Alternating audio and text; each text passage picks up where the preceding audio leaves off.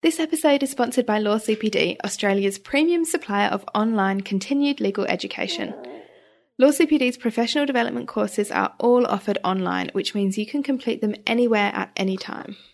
And they are kindly offering Juggle listeners a discount of $25 off the next course they buy with Law CPD between now and until the 31st of October 2019.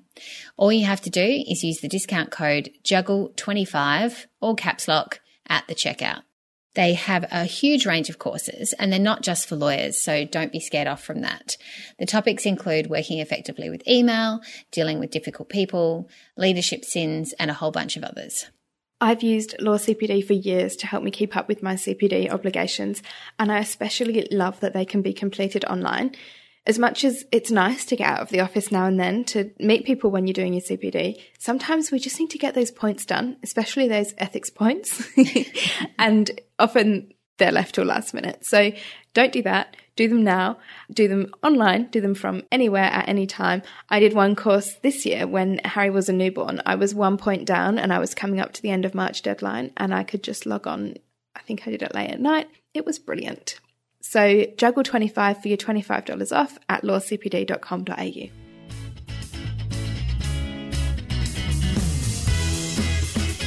If you want a satisfying career and a fulfilling family life, this is the podcast for you. Join me, Joel Lilovich, and me, Lucy Dickens, as we share strategies and advice to help you keep your balls in the air. Welcome to the Juggle Podcast. Hi everyone, it's Joel Lilovich. And Lucy Dickens, and also Harry today, so he's hanging out with us. Welcome back to the podcast. Thanks for tuning in again. It's always fun when we have Harry in the background, whether he's making cute noises or squawks, Lucy. I like listening to all of them. So long as he's not crying, it's okay. All right, and today we have a special guest again. One of my favourites, of course, my sister. Katrina Alilovich is back with us again. And for those of you who are new to the podcast, like I said, Kat's my sister. And she's also a counselling psych with over 25 years of experience. So not only do I have the benefit of having her in my personal life helping me along the way, but I get to share her with all of you, which I love to be able to do. Kat specialises in working with women like us, whether it's issues in the workplace or issues in your relationship. And she's also a relationship coach, helping those women who are asking themselves that question, should I stay or should I go? Because sometimes we get to that point in our relationship where the juggle and everything else is all just feeling a little bit too hard. And you start to kind of wonder about your relationship while you're there. Today, though, we're going to be talking to Kat about imposter syndrome, something that I have personally experienced. Lucy, Me you? too. Yeah. Still do. Still Not do. in the past. Yeah, exactly. It doesn't really seem to go away, but that's one of the questions we're going to be asking Kat too. So welcome, Kat. Thanks for joining us. Thank you. Great to be here again with you all. Yes. So let's start. What is imposter syndrome? So imposter syndrome is that insidious feeling of feeling like a fraud and the worry that you're going to be found out. So kind of living with that fear that it's only a matter of time before people find you out for the fake or fraud that you are, that you're not as competent as you've somehow managed to have other people think. You know, so somehow you've been able to pull the wool over and that it's only a matter of time. And each time you manage to avoid that was just a lucky escape. God, just listening to that just makes it sound horrible. Before I found out that this was a thing that had a name, I thought that I was the only one who felt this way. But now I know that that's not true. So how common is this? Really common. I collect stats and I've heard stats ranging from anything from 70% upwards of, you know, high achieving professionals that suffer from it at some point, maybe not all the time, but yeah, so it is something that a lot of us here listening today, talking today, will have experienced at some point. And there's always those people that you look at though and you think, oh wow, they've got it all together. They are so good. They're expert at what they do. They've just got the best life, blah, blah, blah, blah, blah. But it's those people too, isn't it?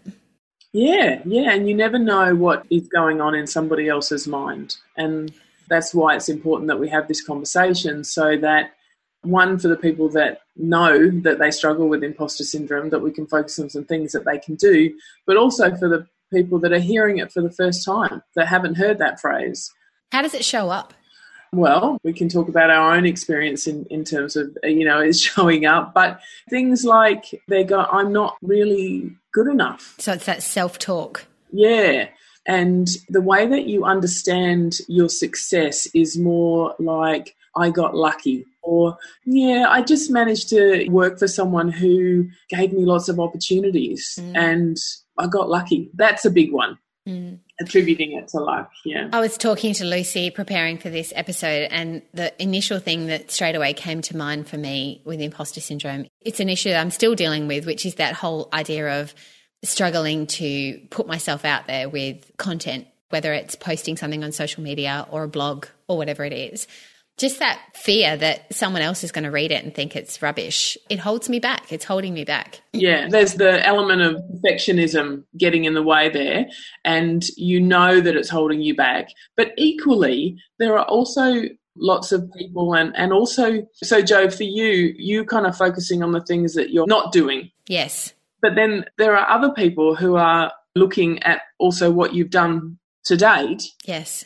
And focusing on that bit, yeah? So there are many people who are actually look like they're, kicking goals to us, but internally they're still struggling with it, yeah? Yeah. Well, that's right. I have a lot of people who say to me, oh, you're amazing. You've got this podcast.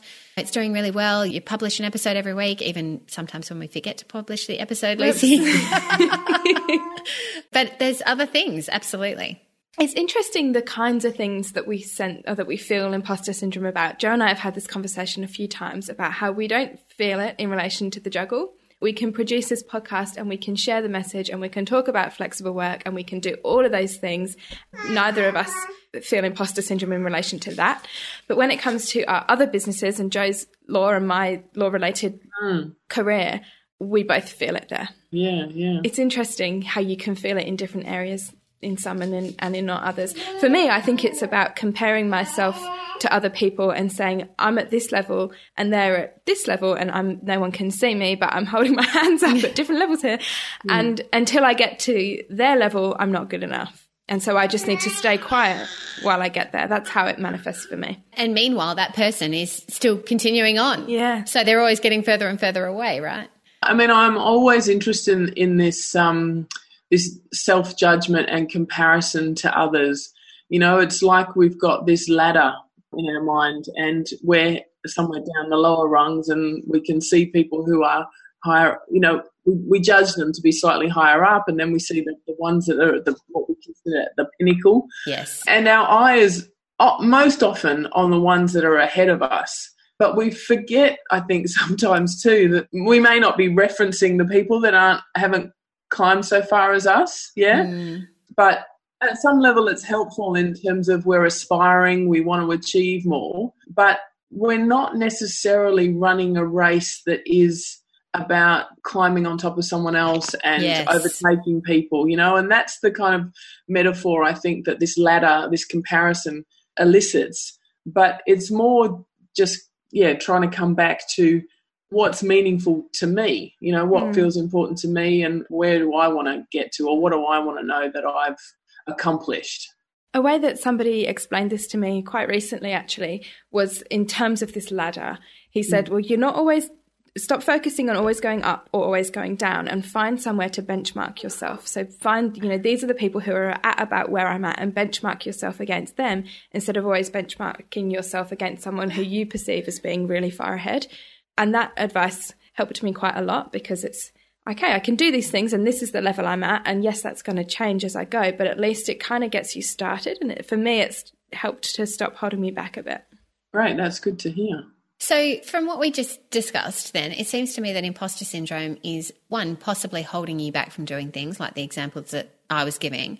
Or two, you're doing the things but you're feeling pretty crappy about it because you've got all this self-talk telling you that you're actually not as good as you appear to be in other people's eyes. Is that right? Are they kind of the two ways that it shows up? Yeah. And the latter one, the impact of that is lots to do around your mental well-being, your emotional well-being, because you're not experiencing the success, you're not experiencing the joy that comes with, I did that, and owning it. It's always got the fear underneath that it's going to be taken away from me. It's not really me. That's not who I am. I just got lucky. What are some of the things we can do about it then? Mm. Give us the answers, Kat. Make it all better. Yeah. Well, I guess to make this make sense for people, they first need to know how imposter syndrome shows up for them. It shows up in different ways, yeah? I did a little ebook with a lot of summary of the information, so people can go and read that. Yeah, we'll link to that in our show notes then. Yep. And they can read in terms of how it shows up for them. Because for some there are, it shows up as I've got to be the smartest in the room, Others it shows up in terms of everything's got to be perfect before I let anything out into the world. For some it shows up I've got to be able to do everything. So it's not just, I'm not just focused on one thing, but I've got to be across it in terms of work, relationships, home. That's an important step, but people can go and read and do some stuff on that. And at other times, if you're working in teams and you're in charge of a team, it can work out that your imposter syndrome is having an effect on other people in a negative way.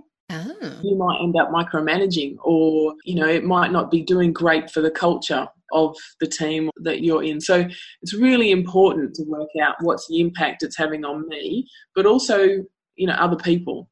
Because at the moment, I think the stories that we've talked about that how it impacts you as an individual and how it might be holding you back as an individual. And that is a big deal. But when we're talking about doing something about it, we're not only talking about doing it for ourselves and getting out of our own way, we're also potentially getting out of the way of other people. It's interesting. I think about imposter syndrome as being something internal, something that you're battling in your own mind. And I haven't really thought about how that might then affect a bigger team or other people. I think I might have seen that. And when I think about supervisors and teams that they manage, and where you've got those scenarios where the people being managed are thinking, oh, my supervisor's not sticking up for me, or my supervisor's not letting me do X, Y, Z. And I think potentially that might be because that supervisor is feeling like they don't have the power or authority or everything to stand their ground for that person because of the people who stand above them. Yeah. Interesting. So before we consider any what do I do, we really need to have that self-reflection, know thyself, in order to make any actions that you take relevant. Yeah. But now we know that. Yep. What are some of the things? Now give us the answers. You know how I always delay on giving the answers. So first of all, if any of this is sounding familiar and you know that it's holding you back, the first thing is to make a commitment to stop and commit to consistently doing the things. It's not a one quick hit fix. There's that word again, consistent. Yeah, that take it away. If we want to create any change, it's about doing it consistently. So one of the first things is knowing the impact that it has on you and just allowing, whether that be it shows up in terms of anxiety or your body gets tense, sometimes just using a simple acronym of STOP, S-T-O-P.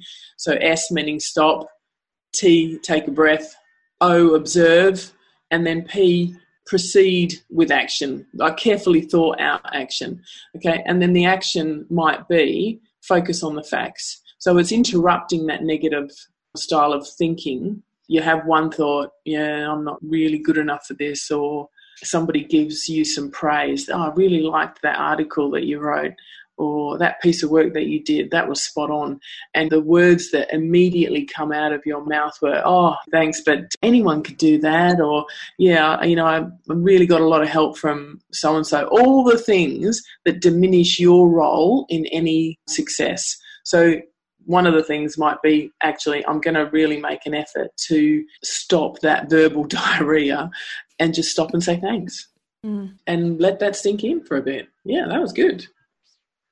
Do you reckon it helps if we call each other out on this? I'm good at the talking myself down, and one of our friends, Clarissa Raywood, when we were with her about a year ago now, every time I did it, she said to me, you're doing that again, take credit for that. You're allowed to give yourself credit for that. And that really helped me, because I don't think I really noticed how common it was for me to do that until somebody else started calling me out on it. Yeah, and being called out in a loving way is really helpful. And behind that, it makes us think about, why am I doing that? And some of the reasons why we stay attached to imposter syndrome, even though that sounds counterintuitive, is that we kind of feel like it keeps us humble. You know, like, who would I be if I actually allowed myself to think, well of myself, or to give myself a pat on the back? Who would that make me? And sometimes our worry is that it would make us quite an arrogant, unlikable person. So we keep humble because then we're more likable, or we like ourselves more, maybe. Does that make sense? Absolutely. Yeah. And now I want you to talk about the smile file. Okay. Because I think it goes perfectly. So carrying on with focusing on the facts, one of the things that you can do is make your own smile file. So it's a folder on your computer, or it could be handwritten. Some people might call them testimonials. So if you've had someone write something really nice about a service that you provided, or if you've had an email from someone that just said, thanks so much for spending that time with me, sharing what you know about that thing.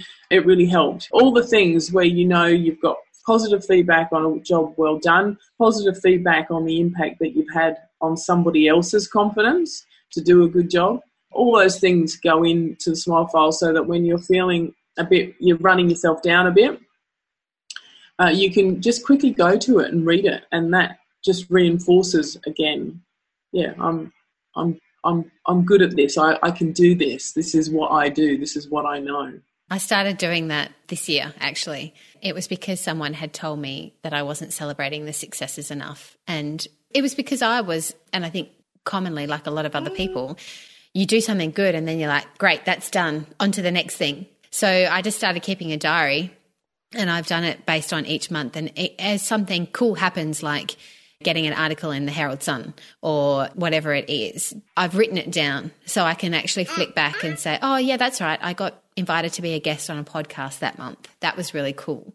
So I can look back at that and, remind myself that I've actually done some stuff this year, as opposed to just constantly looking at what I still need to do on that to-do list. Yeah, because when you talk about it like that, it's relentless in terms of, yeah.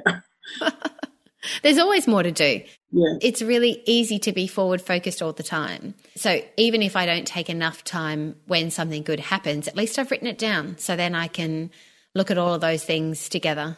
Yeah. I like that. I'm going to have one, and I'm going to make it a scrapbook. Yeah. Just for fun, so I can glue, and that's about as creative as I get, is glue. Well, and another example that I've heard of people doing a similar thing is having a pin-up board. And every time they get something, whether it's an email, they print out an email, or they get a card or some kind of note, they pin it up on the pin-up board. And they can then just look at the pin-up board every time they're feeling shit, and say, oh, these are all the good things. These are all the people that like what I do and like me, and, take value from it. Yeah, that's great. It makes me think about the practice of self-compassion. It sounds maybe not so practical, but there's always so much more to do. Yes. But when we begin to define who we are based on what we do, then we're in trouble.